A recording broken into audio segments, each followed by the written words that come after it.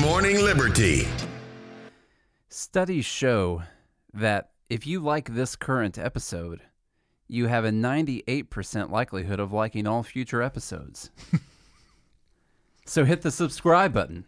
Yeah.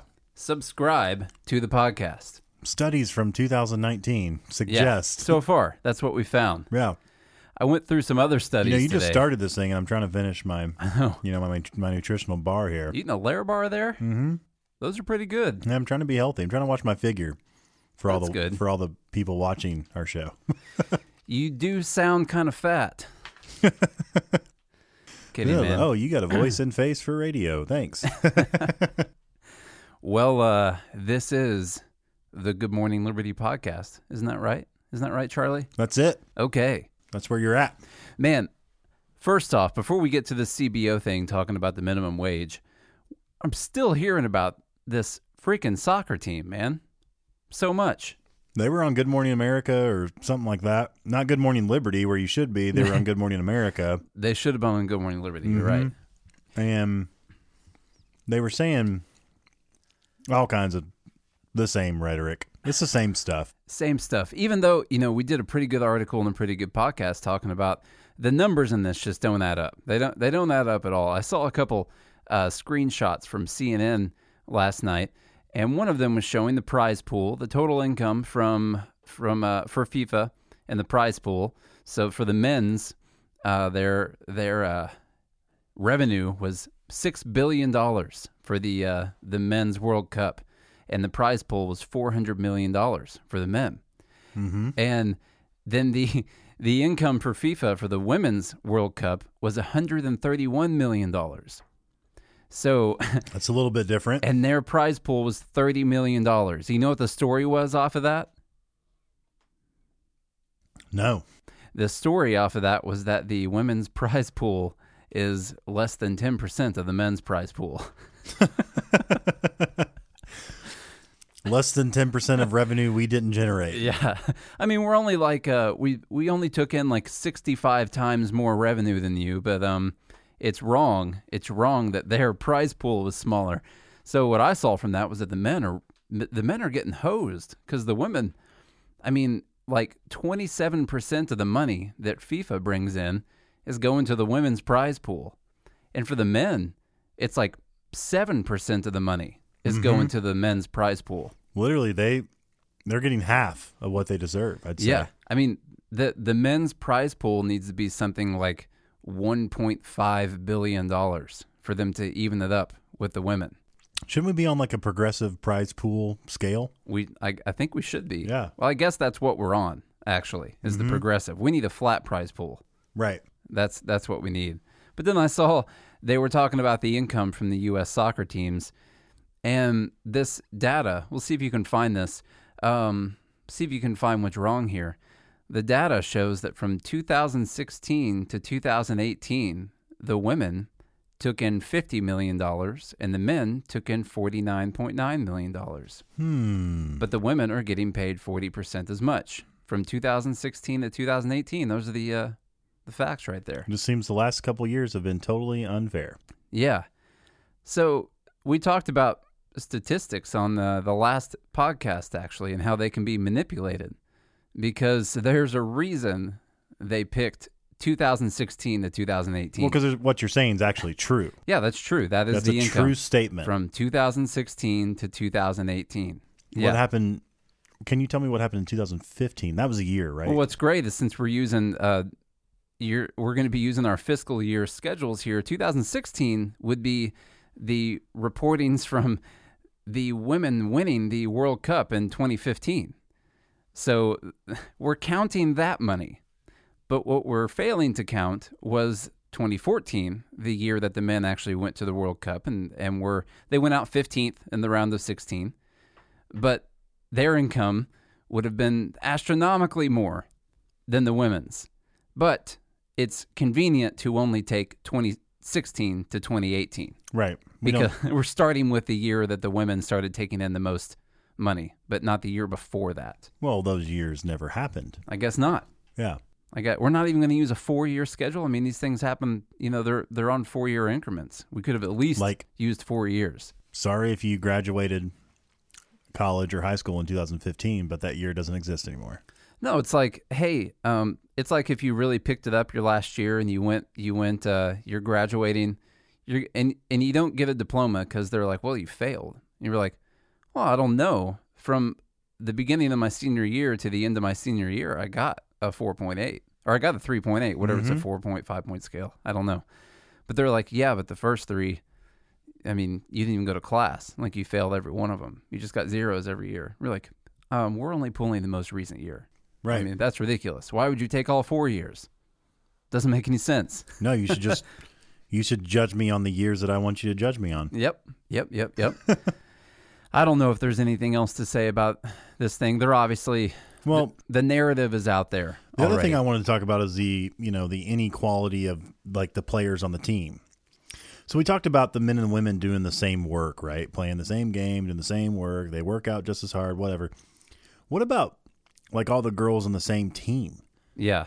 Are there maybe some, let's not even go with what the team pays them because there's probably obviously discrepancies there.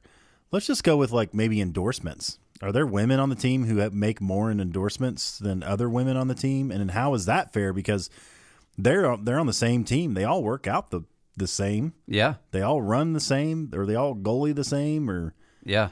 They all have to be at practice at the same time. I'm betting they you work the same amount of hours. I'm betting you that their purple hair chick is making a little bit more money than the rest of the team. Well, yeah, I bet she probably has more followers on Twitter now. Yeah, that's unfair. And that's not fair. Why does she get more followers? Why are we just talking about soccer? You know, what if we're going to be comparing? I mean, why aren't we talking about the discrepancies in pay between soccer and tennis? Or maybe tennis players make way more. Yeah, maybe tennis and golf. You right? know, I don't know. What about between golf and football? You know, why aren't we talking about the discrepancy? Why just take one sport here? Mm-hmm. It doesn't really seem to make. Shouldn't women? You know what's crazy is women golfers make pretty close to the same as men. Yeah, it's not. Yeah, on the. I mean, it's still less, but the reason why is because like a women's U.S. Open draws 40,000 people. Yeah. So, whereas like a men's U.S. Open like has 50 or 60,000. Yeah. There's not much difference in ticket sales, and it really depends on whether or not like Tiger's playing or right. any of the the big names. Right. So. I mean, and he's, when he plays, probably making a lot more money than a lot of the other people. Yeah, why is he worth like $1 billion? I don't know. And Jordan Spieth is only worth like $150 million. Why aren't the women as valuable, the women in soccer as valuable as the women who play in the WNBA? Right. You know, that's not fair. That's not equality. They both work out and run. I bet they work at their craft at least 40 hours a week. I bet they do. And they deserve a very comfortable living millionaire. I don't know the schedule, salary. But the women in the WNBA might actually play more games. Mm-hmm. I'm assuming that they do. I don't know. They don't. I don't know if they run as far, but they still run a lot too. They definitely don't run as far. That's got to be a fact. What about women's hockey? I don't know.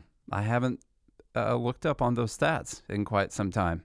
Do women chess players make as much as men chess players? We need to get to the bottom of this. Who's looking at the thumb war competitions? I'm not sure because those people are working really hard. Yes. For sure, at their craft. I think, honestly, the only way to really thwart this, Nate, the only way that we can truly have utopia is we really just need a small central committee that examines all of the sports, looks at all the numbers, and wherever there's inequality, just enforce equality. I think, and all of these companies, nobody's going to go out of business. The NBA, WNBA, they'll all still thrive. Somehow. You just force them to pay more. No one's going to stop playing the sport because now they're getting paid the same as the people who aren't as good as them or who aren't drawing as many people as they are. Yep. Heck, I mean, LeBron James gets paid the same as LeVar Ball. I played a lot of shows in a band with a female lead singer, and we worked really hard, and there is a massive discrepancy between our pay and Taylor Swift's pay. That's just not right. I mean, really big. Right. And they're both girls. And the first thing you probably go to is, well, she draws way more people. Exactly. Thank you. Thank you. Whoa, so Taylor Swift sells out stadiums, huh? Okay. Football stadiums. She sells more expensive tickets and more of them, and she makes more money. She sells like 3 semi-truckloads of T-shirts every night. Yeah.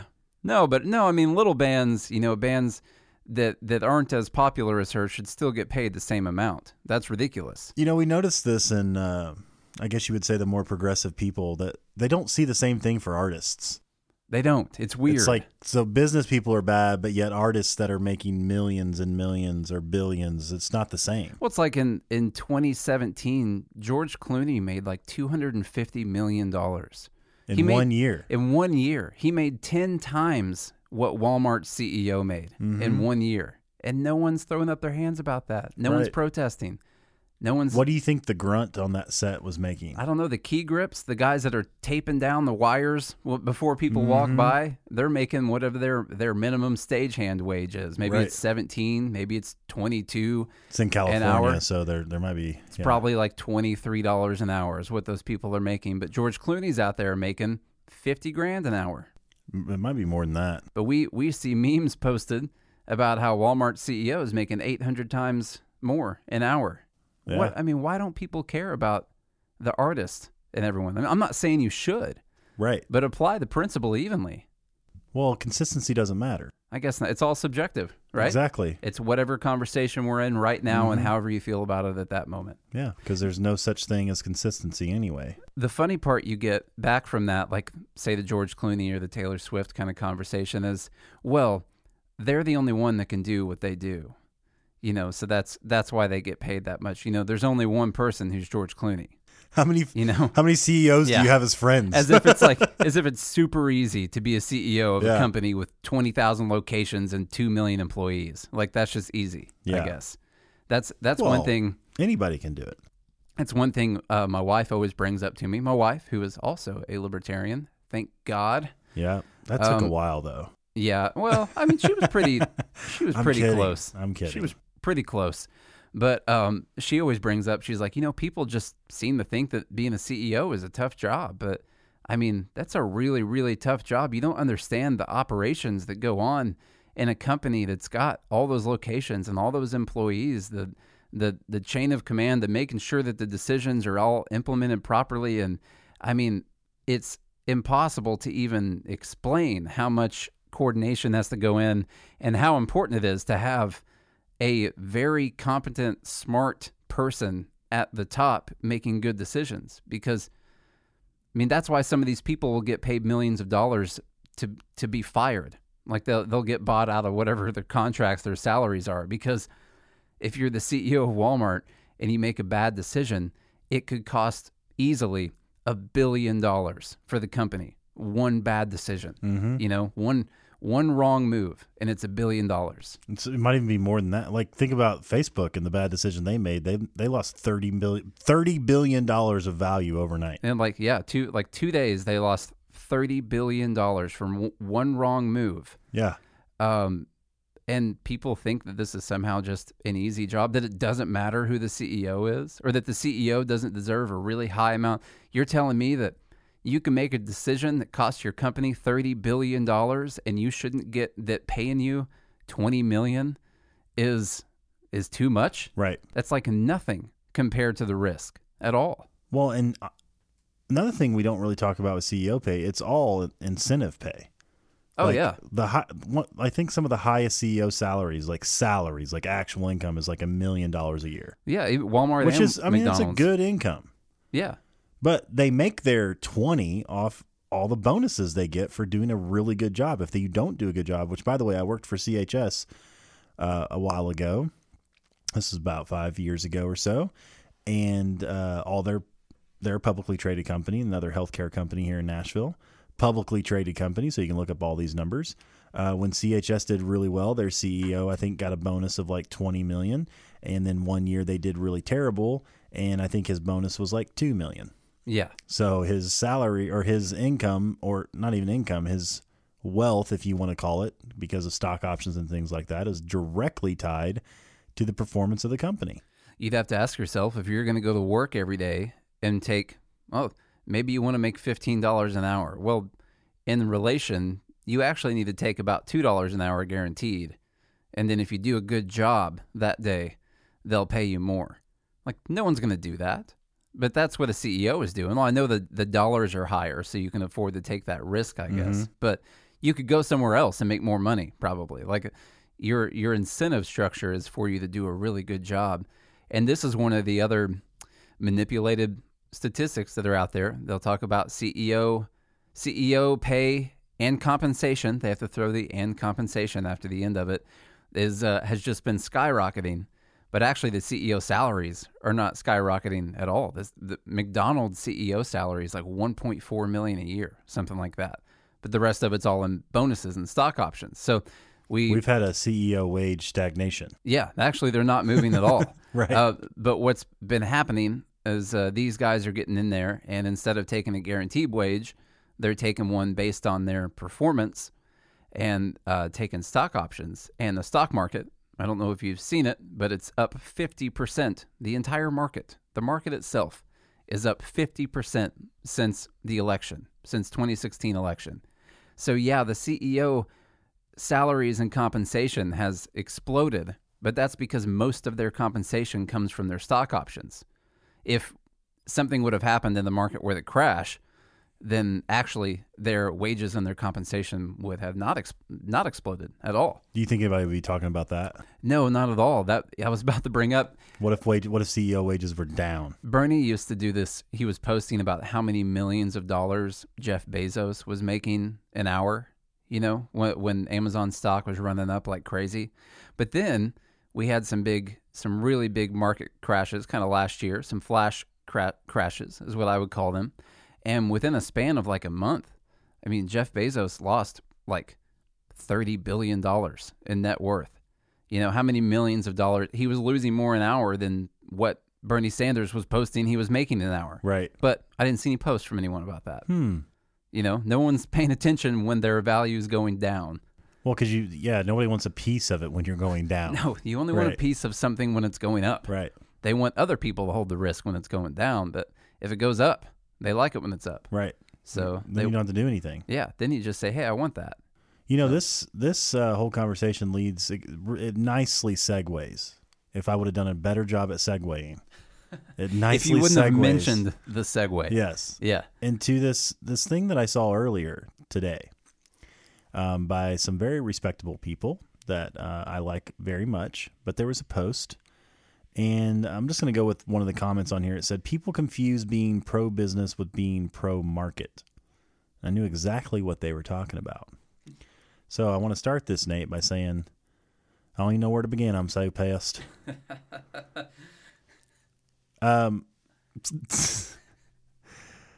What I think people confuse the most, it's not about being pro-business versus pro-markets.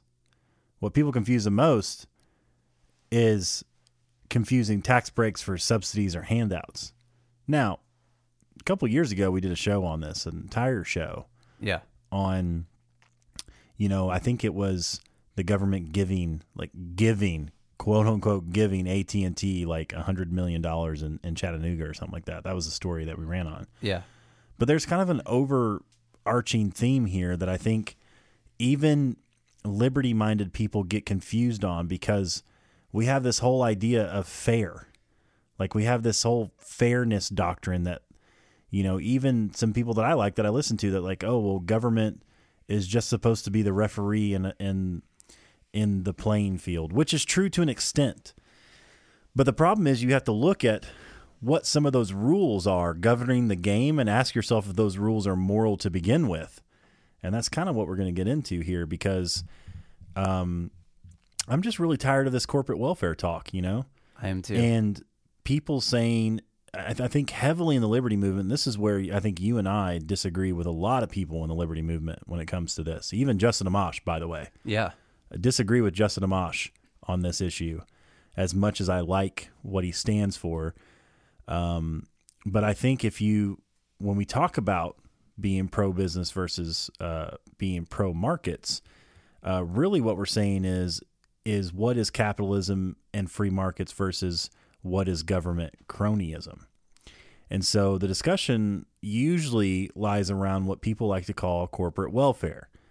which means that governments, in essence, they try to convince you that governments give corporations money and incentives to move to a certain location. For instance, in case you didn't know, Amazon was going to build a giant headquarters in New York, in Alexandria Ocasio-Cortez's district, and they were going to bring 25,000 jobs. And because of what AOC said and did or whatever, Amazon was like, well, this isn't the place for us. And so now half of that, 10,000 jobs, are being built right here in Nashville. All, Amazon said, are going to be over 6 figures a year. So whoever gets to work there, congratulations, you're now in the upper middle class. And there's going to be 10,000 of you that get that job. So that's pretty cool.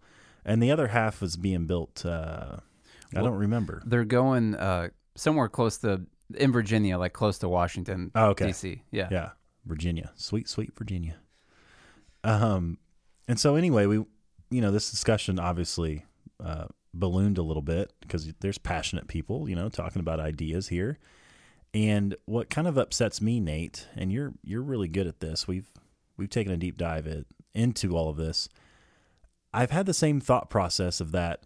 Well, it's not fair that some people get an advantage over others. And I thought that for a very long time. But then I thought, what's giving that person an advantage? Is it because that person is buying some sort of advantage, or they're getting an unfair advantage by way of some like moral decree, or are they getting an advantage because someone else is getting an unfair disadvantage? Yeah. And after thinking about this for a long time and running through the numbers and all of that, the biggest thing is that everyone else is at a disadvantage, because when corporations like Amazon come in and have let's say the market value that they do to be able to produce jobs and spend a lot of money in a certain economy, especially locally, and also generate that revenue, then they also, almost all the time, states compete, localities compete for them to build their location there. And a lot of times they'll do that by saying, hey, if you build your facilities here, we won't make you pay property tax for 10 years. And so Amazon's like, well, we're going to have a giant ass facility, and it's probably going to cost us like $1 million or $2 million a year, maybe more. I don't know what the property taxes would be on that big facility. And so for 10 years, well, wow, we're going to save $20 million over 10 years. It's probably pretty good that we don't have to pay property taxes for 10 years. And so now a lot of people will say, well, Amazon has an unfair advantage now, or whatever, Walmart, IKEA, any of your big people. But the underlying problem, if we get to the bottom of this, like the very bottom, is the fact that all the other businesses have a disadvantage because they're not getting the tax breaks. And the solution is not to make sure that we tax Amazon the same rate, but that we bring everyone's rate down, because we know that lowering taxes incentivizes the economy. That's why Tennessee has tax-free weekends. Yeah. It's amazing that the government does that. It is really funny that they do that. Yeah. Where it gets frustrating with me, with people in the liberty movement, is this idea. So you say corporate welfare, people don't like it, and something should be done about it. Well, even inside the libertarian movement, some people might suggest that to make this more fair, you need to make sure that corporation is paying the same high tax rate that everyone else is paying, and then it will be fair. Well, the problem is that muddies the message, because as a libertarian or a liberty-minded person, you're not for taxation. You might even say taxation is theft. That's a saying that goes around. I've seen it on a hat. So if that's a core principle belief you have, that taxation is wrong and that you shouldn't do it, then you cannot say that to fix a situation, you need to make sure that someone else is paying higher taxes. That does not solve the situation. So what you basically end up having here, when you talk about the corporate welfare, which, by the way, there's a difference in stroking a check to someone, just giving them money, or having them pay a lower tax rate. And a lot of times that's one more statistic that gets manipulated. They gave X company $50 million this year. Okay, well, did they actually give them $50 million, or did they pay a lower tax rate that was the equivalent to what would have been $50 million? Those are two very different things to me. So what you end up having here is, I like to look at it as there's someone going around stealing from people, because that's taxation is theft. So that's where my principle is. So there's someone going around stealing from people. They're going to each one of the houses in your neighborhood, and they just go around all the time and they steal $1,000 a month from each one of your neighbors. They just go around and do that. Well, at some point in time, one of your neighbors gets enough power, or let's just say someone new is going to move into the neighborhood. They move in and they say, well, I'm not going to move into this neighborhood unless you only steal, if you only steal 500 from me, then I'll move into the neighborhood. And that's what I'll do. So now everyone else is getting $1,000 stolen from them. And this new person that moves in, they said, well, I'm not going to move in there unless you're only stealing 500. And they move in. So what's happening in the liberty movement is everyone's looking at this person who made that $500 deal and saying that they're wrong and that there's something wrong with this. You're muddying up the message, because that's not what's wrong. Someone having the ability to pay lower taxes is not what's wrong. What's wrong is all of the other people having that amount stolen from them. And that's where you just completely kill the entire principle and the message behind libertarianism and your liberty-minded ideology, because you're arguing that to make things more fair, you need to steal the same amount of money from other people. And if you look at it as, we actually did an episode called Taxation is a Prison.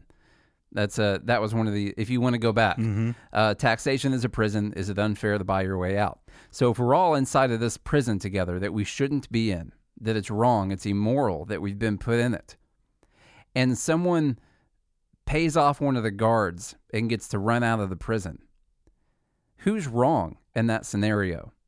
Well, you're all deciding that the guy who was able to pay his way out and get out is somehow in the wrong, when it's actually the prison guards and the warden that are the people that are in the wrong. Because you're in the prison. You're in the prison unfairly. You're pointing at the person who somehow made it out and saying that they're wrong, and it completely kills your message. It kills the principle that you're arguing for. I want to walk through what Justin Amash went on a Twitter thread about a year ago. So he goes through this hypothetical scenario, and I want you to break this down, because we did this a little bit earlier, and they're already in the first tweet, there's something wrong. So I can get, if you read this, I totally understand how you follow this logic. I used to be that way. I totally get it, because it does seem really unfair. But before we get into that, I just want to say, newsflash, life isn't fair. It's not. Nothing about it is fair. No. You know, some people get cancer, some people don't. Some people die in car crashes, some people don't. Some people are tall, some people are short, some people are fat, some people are fit. Some people can eat whatever they want, some people can't eat whatever they want. Some people have all their income from capital gains instead of actual income, so they pay a lower tax rate than other people. Some people are the president of the United States, some people aren't. Yeah. Yeah. Some people are rich, some people are poor, whatever. Life just isn't fair. It's not at all. We don't even live in the same houses. You know, I'm tall. Nate, you're tall. I'm taller. I'm actually I'm taller than average, but I have felt short my entire life thanks to you. Because we've been friends. Right. For a really long time. Yeah. And your brother and your other brother, they're all freaking 6'8". Your brother's 7 foot. And I've been riding around with you folks my entire life. Driving us around, really. Just driving around. I literally got a bigger car one time because I was friends with them, and they couldn't fit in my first car. It's true. I was like, well, I need to get a 4-door car because Charlie and Trey and Brett have a hard time getting in and out of my Mustang. So I was doing that. But, I mean, that's not fair to me. I'm 6'2", and I've felt short my entire life. You've always made me feel like the bigger person, Nate. Wasn't hard. All right, so let's walk through this, and right in the first one, we're just going to take this apart. So this is a nice hypothetical that Justin Amash goes through, and you can. This is also, I know I'm deviating again here, but I want people to know that we just posted last week about how much we support Justin Amash and how much a win for liberty that he actually is. Yeah. And this is us being principled and disagreeing with somebody that we agree with on almost everything else. So this is possible. We're literally going to spend time taking apart Justin Amash's ridiculously stupid tweets. Exactly. And we literally 3-4 episodes ago did a whole episode on how great he was. Yes. So he starts, imagine a state with only 3 people, Al, Bo, and Cy. Seem like nice people. Each person pays $4 in annual taxes. Well, wouldn't that be nice? So the government collects $12 total. The government spends all that money providing services. It distributes services equally among its residents and is required to balance its budget. So, Nate, Okay. what's happening in that verse? Start reading again. Okay, imagine a state with only 3 people, Al, Bo, and Cy. Each person pays $4 in annual taxes. Well, hold on. So in this state, we've enacted a flat tax, not the progressive tax that we have right now. It looks like a flat tax. Okay. Everybody, doesn't matter what you do. Okay. Al, Bo, and Cy, either they all work the same job or different jobs. I don't know. But Okay. each person pays $4 in annual taxes. So we're already outside of a usable analogy for our current situation. Mm-hmm. Okay. The government collects $12 total. The government spends all that money providing services. It doesn't even take any for itself. That's crazy. It's weird. How does the government get paid? It distributes services equally among its residents. Okay. So now we're just in a complete utopia fairy tale land right now because they're distributing money equally. Can you tell me what government service is distributed equally? Plus, what would be the point in taking equal money from everyone and then distributing it equally back to everyone? Right. That makes no sense whatsoever. Well, maybe the roads, Nate. The roads. Al, Bo, and Cy all needed roads, and they couldn't build them themselves. Okay, freaking roads. So they had to take $4 from each of them. What if Al doesn't have a car? And Bo and Cy get to drive on the road, but Al has to walk on it. It's not as fun for him. He's getting screwed. And he might get hit by Bo or Cy. Yeah. Anyway, then it's required to balance its budget.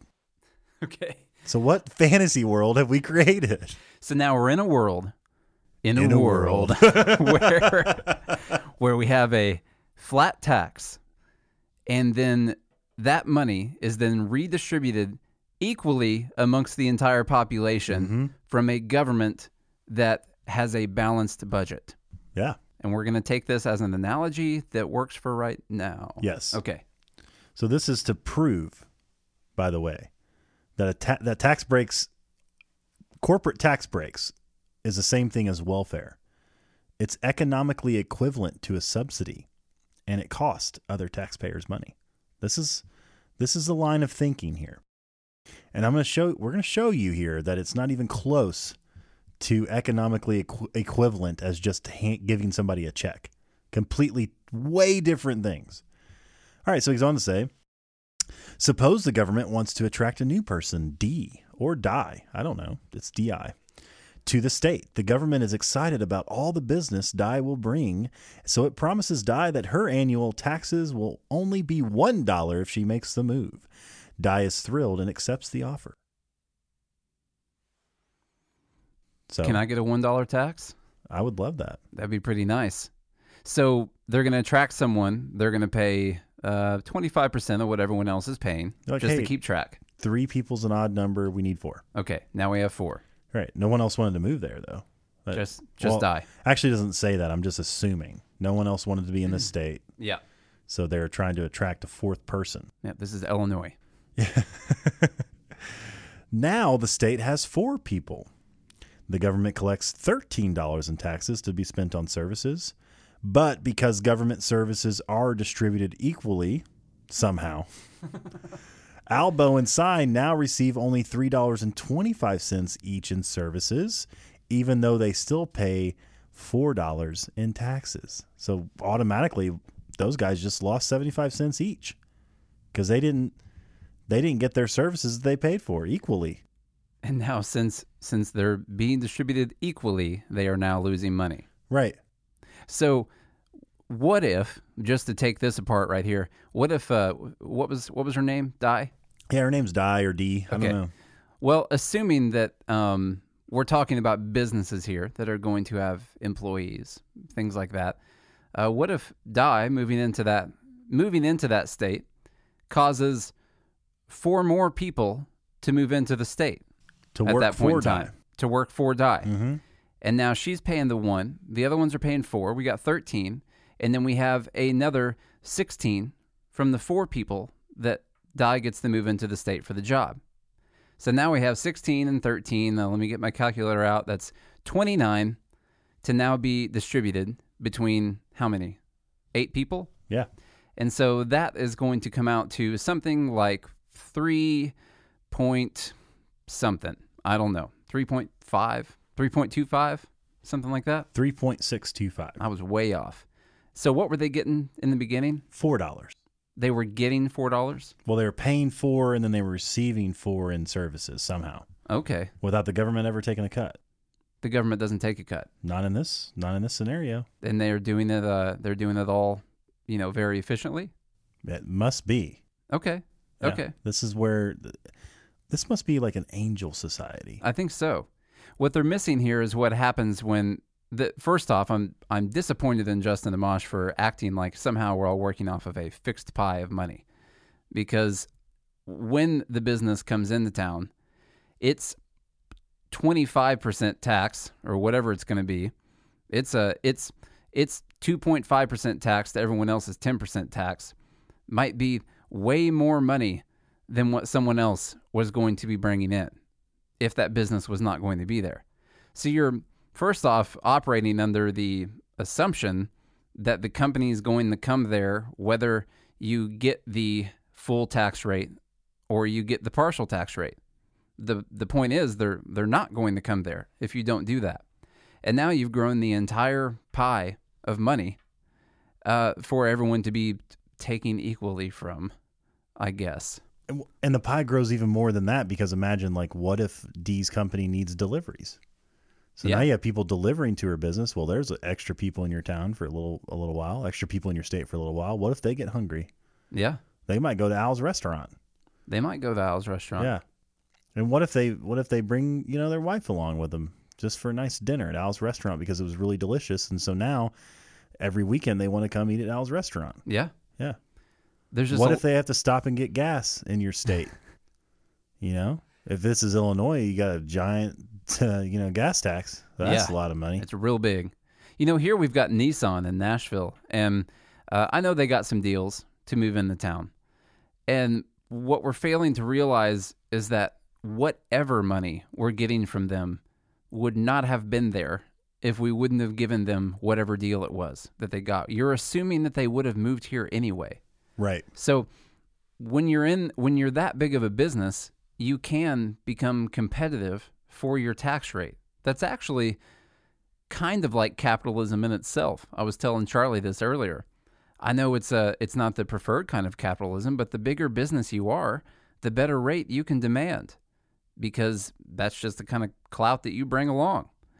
And having Nissan here might have been better than whatever other business was going to move into their place, because they've got thousands and thousands of jobs, tons of income coming in right there.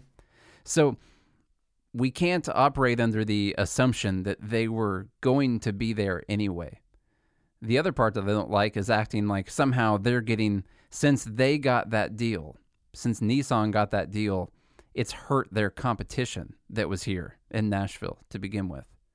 Because I don't think there was another competing car company that was going to be going inside of the same property tax area that was going to be competing with Nissan. But now that Nissan got that deal, they're not going to be able to compete with them. That doesn't exactly match up. Right. They use the example of IKEA in Memphis and all the mom and pop furniture shops that I guess closed when IKEA moved there. Mm-hmm. Well, where are all the mom and pop furniture shops in Nashville? Because we don't have an IKEA.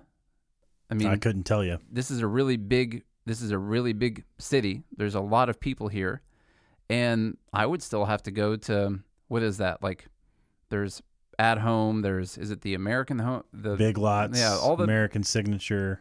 All those places that sell furniture. Ashley Furniture. Stuff like that. I'm not going to whatever mom and pop shop, and there's no IKEA here.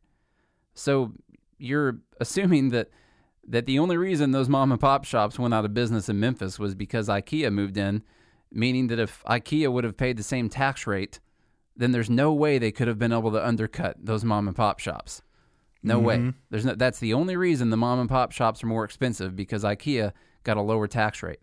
It's a really biased assumption that's disappointing. It's disappointing to get from liberty-minded folks, actually. Justin Amash goes on. Let's keep taking this apart. Suppose the government attempts to maintain government services at the level provided prior to D's arrival, i.e. $4 per person in services. Since the state now has 4 people, the government will need to collect $16 in taxes. It currently only collects $13. D's annual taxes are fixed at $1, so the additional $3 will have to come from Al, Bo, and Cy. Consequently, Al, Bo, and Cy will now have to pay $5 per person in taxes to receive $4 per person in services, thanks to the government's special break for D. Even if the government convinces D to bear some of the additional tax burden or funds another way to raise revenue, if any portion of the $3 comes from Al, Bo, or Cy, they will pay more in taxes than they receive in services, thanks to the government's special break for D. Meanwhile, this is kind of going along, so I'm going to read all this. We'll take it apart. Meanwhile, D is living large. She is paying only $1 in annual taxes while receiving $3 to $4 in government services. The difference is a welfare subsidy to her, no less than if the government forced Al, Bo, and Cy to write her a check or hand her some cash. Wow. Really, really crazy assumption in there is that when D moved into town, or D, is that what it is? It's DI, so D or die. We'll just say D. Yeah. When D moved into town, they were what? They were taking in $12 and they were putting back out $12 in services of some kind. I guess. Services. So why, when D moved into town, did they have to start giving out $16 in services? Why did they have to? Right. I mean, they should have still been giving out the same $12 in services when D moved into town, because D, business owner, top 1%er, not exactly receiving a whole bunch of government services all the time. Right. What government services would she need? Like, what more services did you need to provide because that person moved into town? You're assuming that the government budget has to go up with every single person that moves in. That's a really stupid assumption. I mean, am I wrong here? The government budget just has to go up because someone else moved into town? I absolutely agree. Why with would that. it not remain the same? And then why would that dollar that D's paying not just get separated out to those 3 people, and they're all making more money now? Well, and I see where more services. He's following the logic, and I can see where that's going, because you would think, but we've already described the problem is that there's no such thing as equal government services, number one. Number two, D probably wouldn't even qualify for some of the services. She'd have to fill out an application and probably get denied. Yeah. Because she's not getting an EBT card.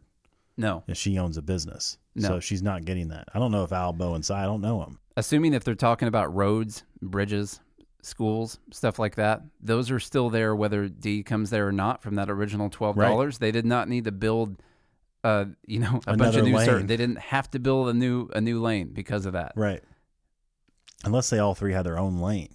Maybe they all have their own lane. Yeah. I don't know. Like, if we could build road for $4, I'd pay it out of pocket. Yeah. I'd build all the roads. His logic is really disappointing in this. Yeah. Because it's a terrible analogy. The problem here is where he says it's no less than if the government forced Al, Bo, and Cy to write her a check or hand her some cash. That's just, it's absolutely absurd to think that government services can equal any type of actual monetary value for the most part. I mean, think about what does the government provide that actually saves you money? What about the roads and bridges, Charlie?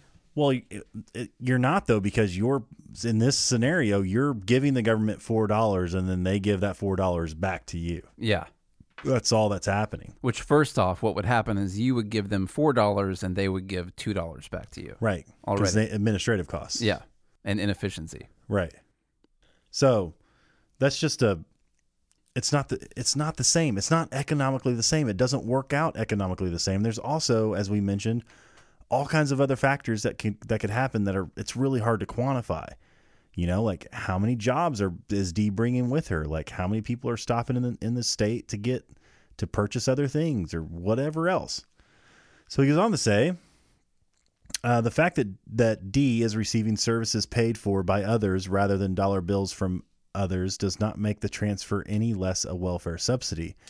What about the claim that Dee's arrival will boost the economy and more than pay for her special tax break? Many of the proponents of this view seem unaware that they are advocating central planning, a main tenet of socialism. To see this, let's return to the illustration.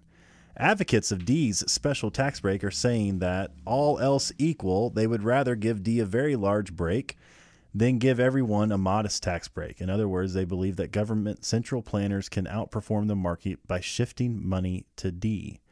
If your reply is give others a tax break too, then you've missed the point. You can't give others a tax break and hold all else equal. The budget must be balanced. Government spending would have to be cut. The relevant analysis is how best to tax at a given level of spending. So here again, he's forgetting the fact that you assume Dee's going to move in no matter what. Yeah. You assume that Amazon is going to come to Nashville no matter what, and you're going to get that tax revenue for everybody. That's the assumption.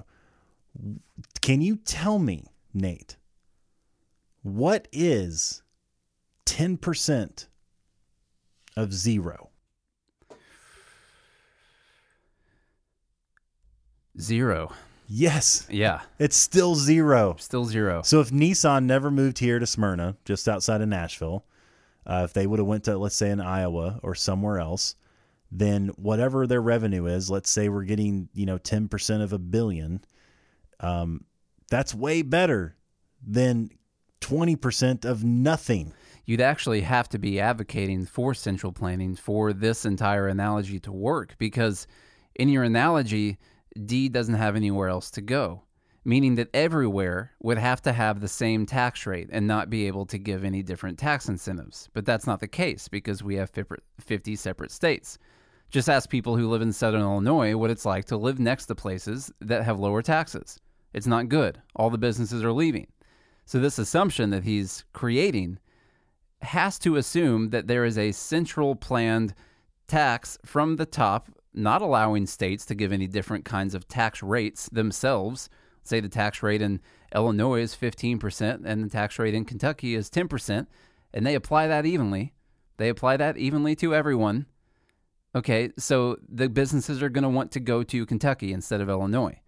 You'd have to have central planning from the top to make sure that this analogy doesn't take place, because you would have to enforce every state having the same tax rate all the time. So it's still messed up. And then you're also working from the assumption that the government owns all money, that its budget has to increase with more people, that it has to tax people, that it has to take money from people without their permission, and then it is somehow going to give out an equal value of the money that it takes from the people evenly to all of those people, and that the people at the top that are moving in are going to receive the same money in tax, that are going to receive the same value from the government that the people at the bottom are receiving, which is clearly not the case in our current system whatsoever. If Justin Amash wants to call for a flat tax to be implemented across the entire country, to not allow states to have different tax rates so they can compete with each other. That way the people in Southern Illinois don't have to compete with Indiana, Kentucky, and Missouri all the time. They all have to have the same tax rate. If he wants to call for that, if he wants to call for all tax money to be distributed evenly amongst the population, regardless of what their income is or what their occupation is or anything like that, then once we get to that system, then we could talk about how it's really unfair for a business to get a lower tax rate than another business. And actually, if you get to that system, we're back to the overall arching theme of why don't we just not take people's money? Yeah. because here's the whole thing. It's not about being pro business versus pro markets. Like a true free market economy, you're not taking productive money out of the system to use it for unproductive purposes. That's what taxation is. You're taking money that's in the market, that's working, that's growing, and you're extracting through taxation that money out of productive use into wasteful use, which is what government does with it, because the government doesn't create any type of wealth. All of their services, and then we're assuming that everyone in the town needs all of the services that the government decided to distribute equally, right? Yeah. Like, what if, everybody gets 5 eggs per week and that's their distribution, but Al's got a chicken, so he doesn't need the government to give any eggs. You're assuming that if they build a park, that all the people there are going to receive the same monetary value from that park existing. Right. What if I hate the park? I hate birds. I don't want them. I don't want them. Or what if, even if it is roads, what if Al doesn't like to drive? What if Dee's got a helicopter? Right. She doesn't need the roads. Yeah. This is the problem with creating the utopia. He goes on to say quite a bit, rerunning this illustration. He said, if your reply is to give others a tax break too, then you've missed the point. No, we haven't missed the point. The whole idea is taxation is theft. Yeah. Like, we shouldn't be taking money from anyone. If we want this to be as completely fair and as equal as possible, is stop taking money from people. Stop stealing. That's the overarching theme of this whole thing. To me, you can't hold the principle that taxation is theft and then also argue that it would be more fair for someone to pay a higher tax too. Right. Like, how can that fit into your worldview? The solution is never let's steal more so everyone's stolen from equally. The fight, if you're a liberty-minded individual, when you see Amazon pay 5% taxes, the fight is to get that tax rate for all of the other businesses. The fight is not to make sure that Amazon pays more in taxes. You're completely going against your principles at that point in time. You're helping the guard go out and get the prisoner that they let out and bringing them back into the prison that they're not supposed to be in. You're helping, your neighbor that moved in that got less money stolen from them. You're going and stealing money from them and saying that, okay, now it's fair.